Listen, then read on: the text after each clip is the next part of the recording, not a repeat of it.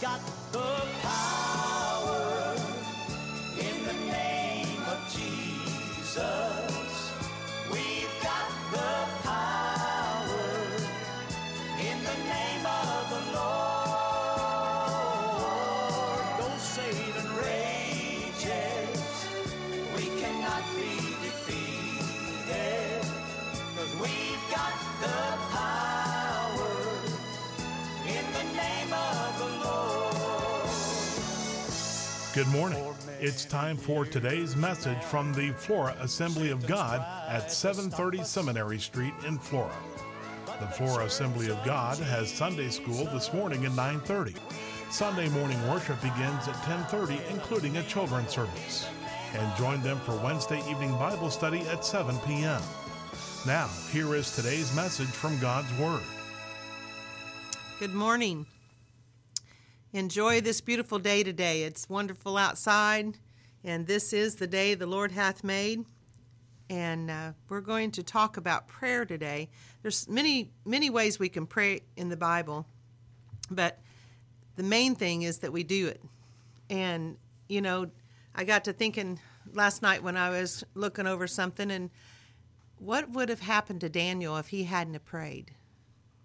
He would have been defeated in that lion's den, wouldn't he?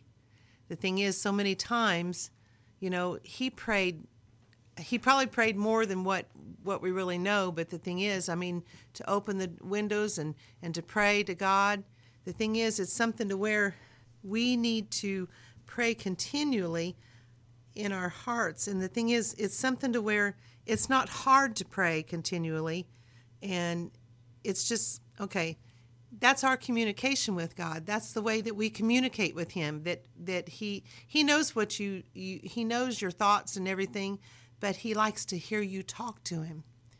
Just like the person in your household, your husband, your wife, your mom or your dad or your brother, your sister, you know, if you never communicated with them, you probably wouldn't get close to them. You wouldn't know their likes or their dislikes. You wouldn't know what color was their favorite color. You know, many times we take a lot of things for granted. But to have that relationship with that person, you have to communicate with them, right? Well, our communication with God is prayer. Yes, He knows our favorite color and He knows everything about us, but He still likes to hear us talk to Him. That is very important. And, you know, it's something to where that's our communication. And, you know, many times we forget that we're supposed to build that relationship with God just as much as we need to build that relationship with our spouse or with a friend. God is more important, and that relationship that you have with Him is even greater than anybody else. And so the way that we need to do that is we need to communicate through prayer, talking to Him, letting Him know your feelings, letting Him know everything that that you have. And in the same sense, to ask Him what He would like for you to do. So we're going to start with a couple of scriptures today. We're going to go into 1 Timothy, the 2nd chapter, verse 1 and 2. This is just a way of what we really need to pray for when we're praying. It is our responsibility to pray for these things because they're in God's Word. You know, and sometimes we may not like... let's read this scripture. 1 Timothy, the 2nd chapter, verse 1 and 2. I exhort, therefore, that first of all, supplications, prayers, intercessions, and givings of thanks be made for all men. It says all men, for kings and for all who are in the authority, that we may lead a quiet and peaceful life in all godliness and honesty. So it's our job, our responsibility to pray for our nation, to pray for the national leaders, the state leaders. It's our job to pray for our community leaders, for our mayor, and all the ones that are in our community. And we need to pray for the lost in our city, the lost the people that have not accepted and believed on Jesus. They haven't accepted him as his personal Savior. We need to pray for them too. That's our responsibility. Oh, but I don't even know them. No, you don't know them, but God does. God knows who they are. So when you start to pray, then you know now that this is where we can start to pray. That didn't make a whole lot of sense. Sorry. Let's go to Acts. And we're going to the 2nd chapter, 42 and through 47. And they continued steadfast in the apostle doctrine and fellowship in the breaking of bread and in prayers. And fear came upon every soul, and many wonders and signs were done by the apostles. And all who believed were together, and had all things common, and sold their possessions and goods, and parted them to all men as every man had need. And they continued daily with one accord in the temple,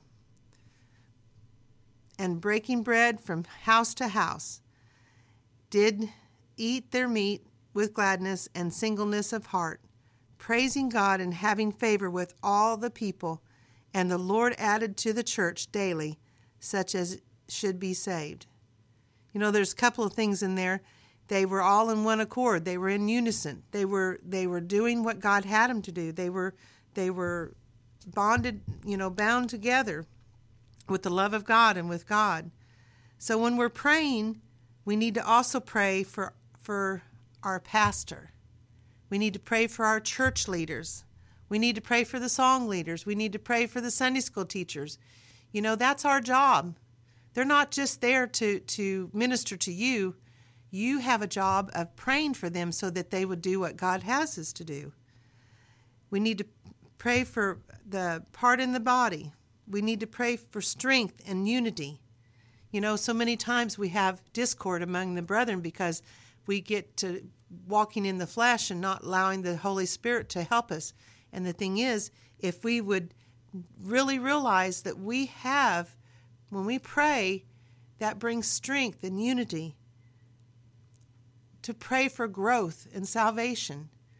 There are so many people out there that are dying and they're headed to hell.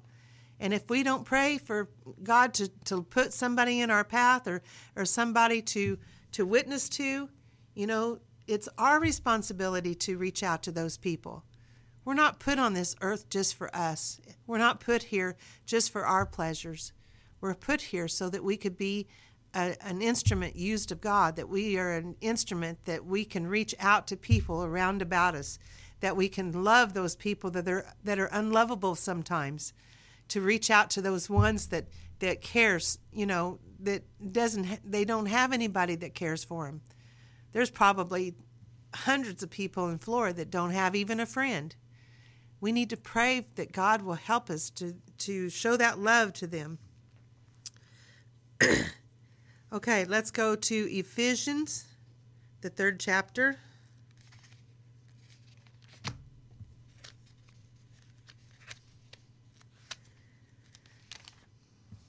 And we're going to read 16 through 19.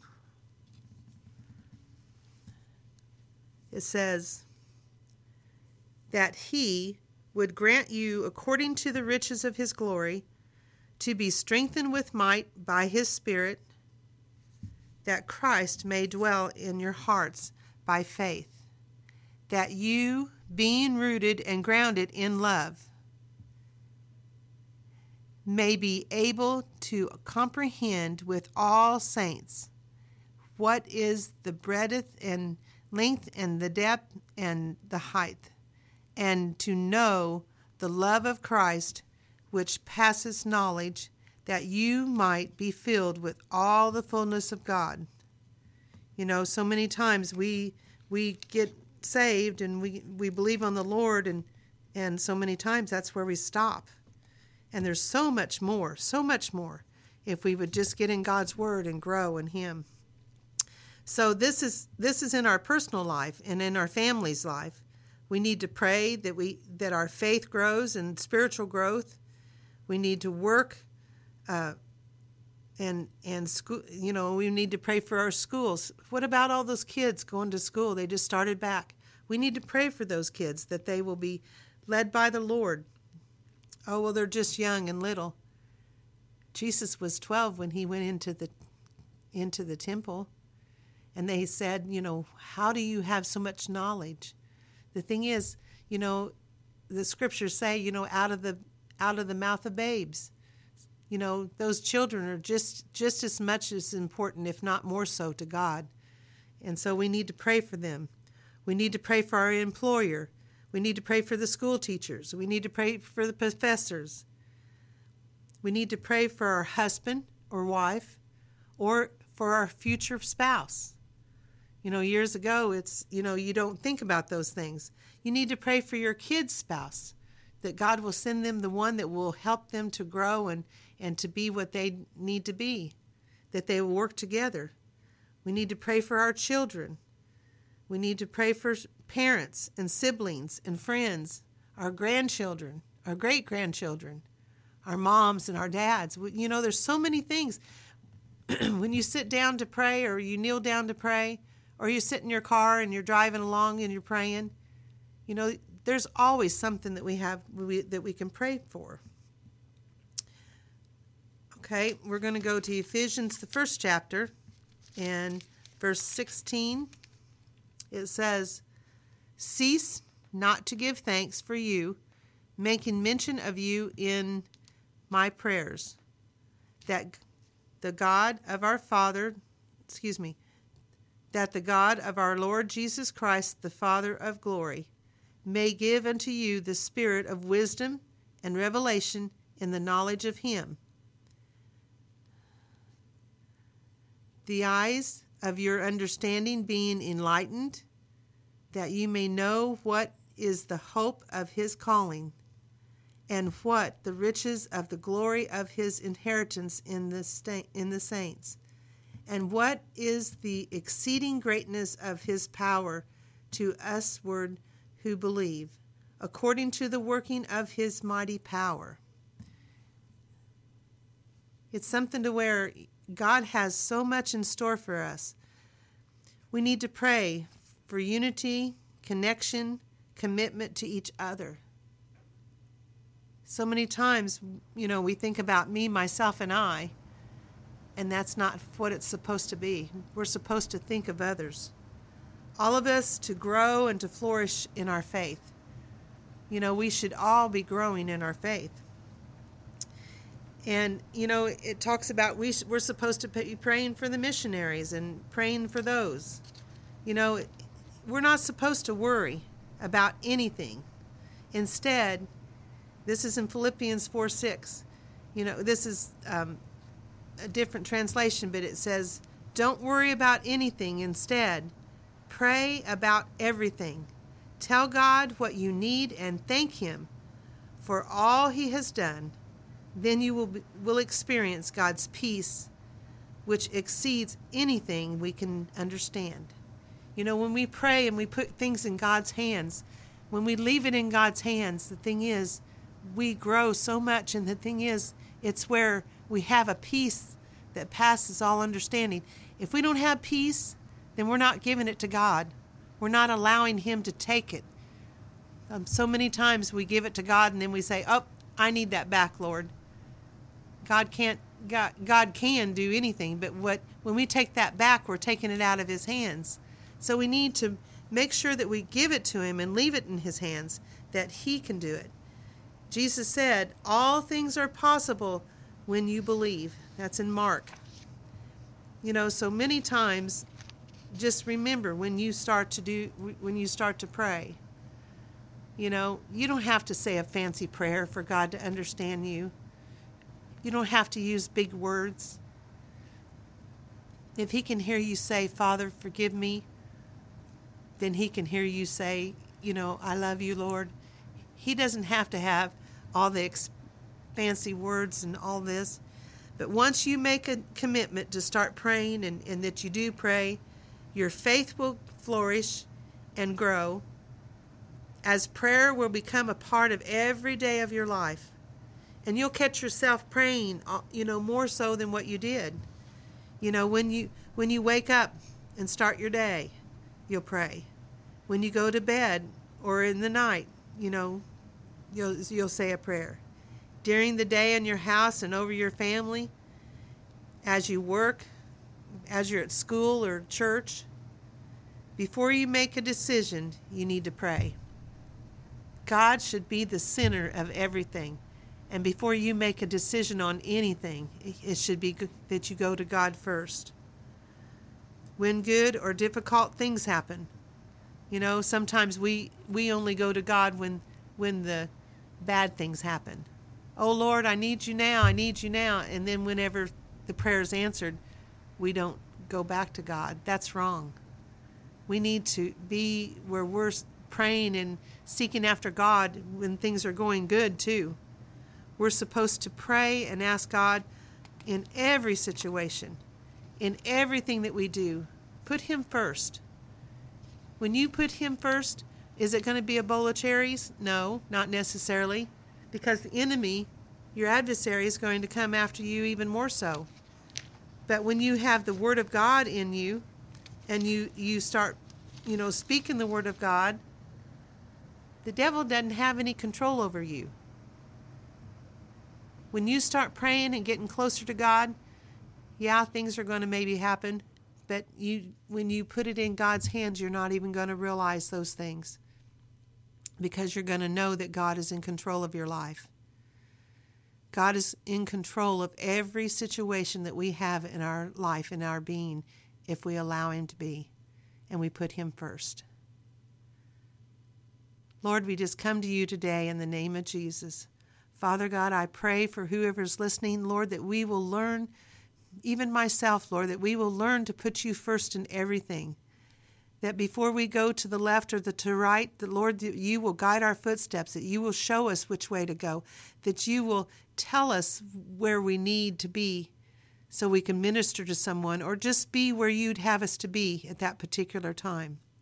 Lord, I know that You said the footsteps of a righteous man are ordered by You.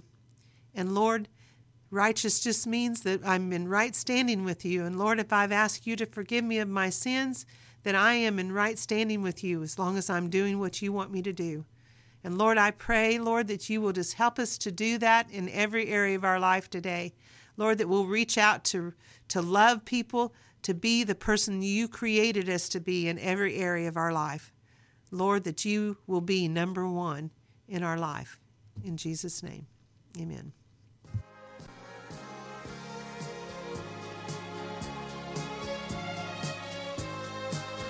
You've been listening to today's message from the Flora Assembly of God at 730 Seminary Street in Flora. Sunday school is at 9:30 this morning, and Sunday morning worship service, including a children's sermon, begins at 10:30. Join them for Wednesday evening Bible study at 7 p.m. Have a blessed day. Oh, Satan rages. We cannot be defeated. Because we've got the power. We've got the power. In the name of the Lord. In the name of the Lord. Yes, we've got the power.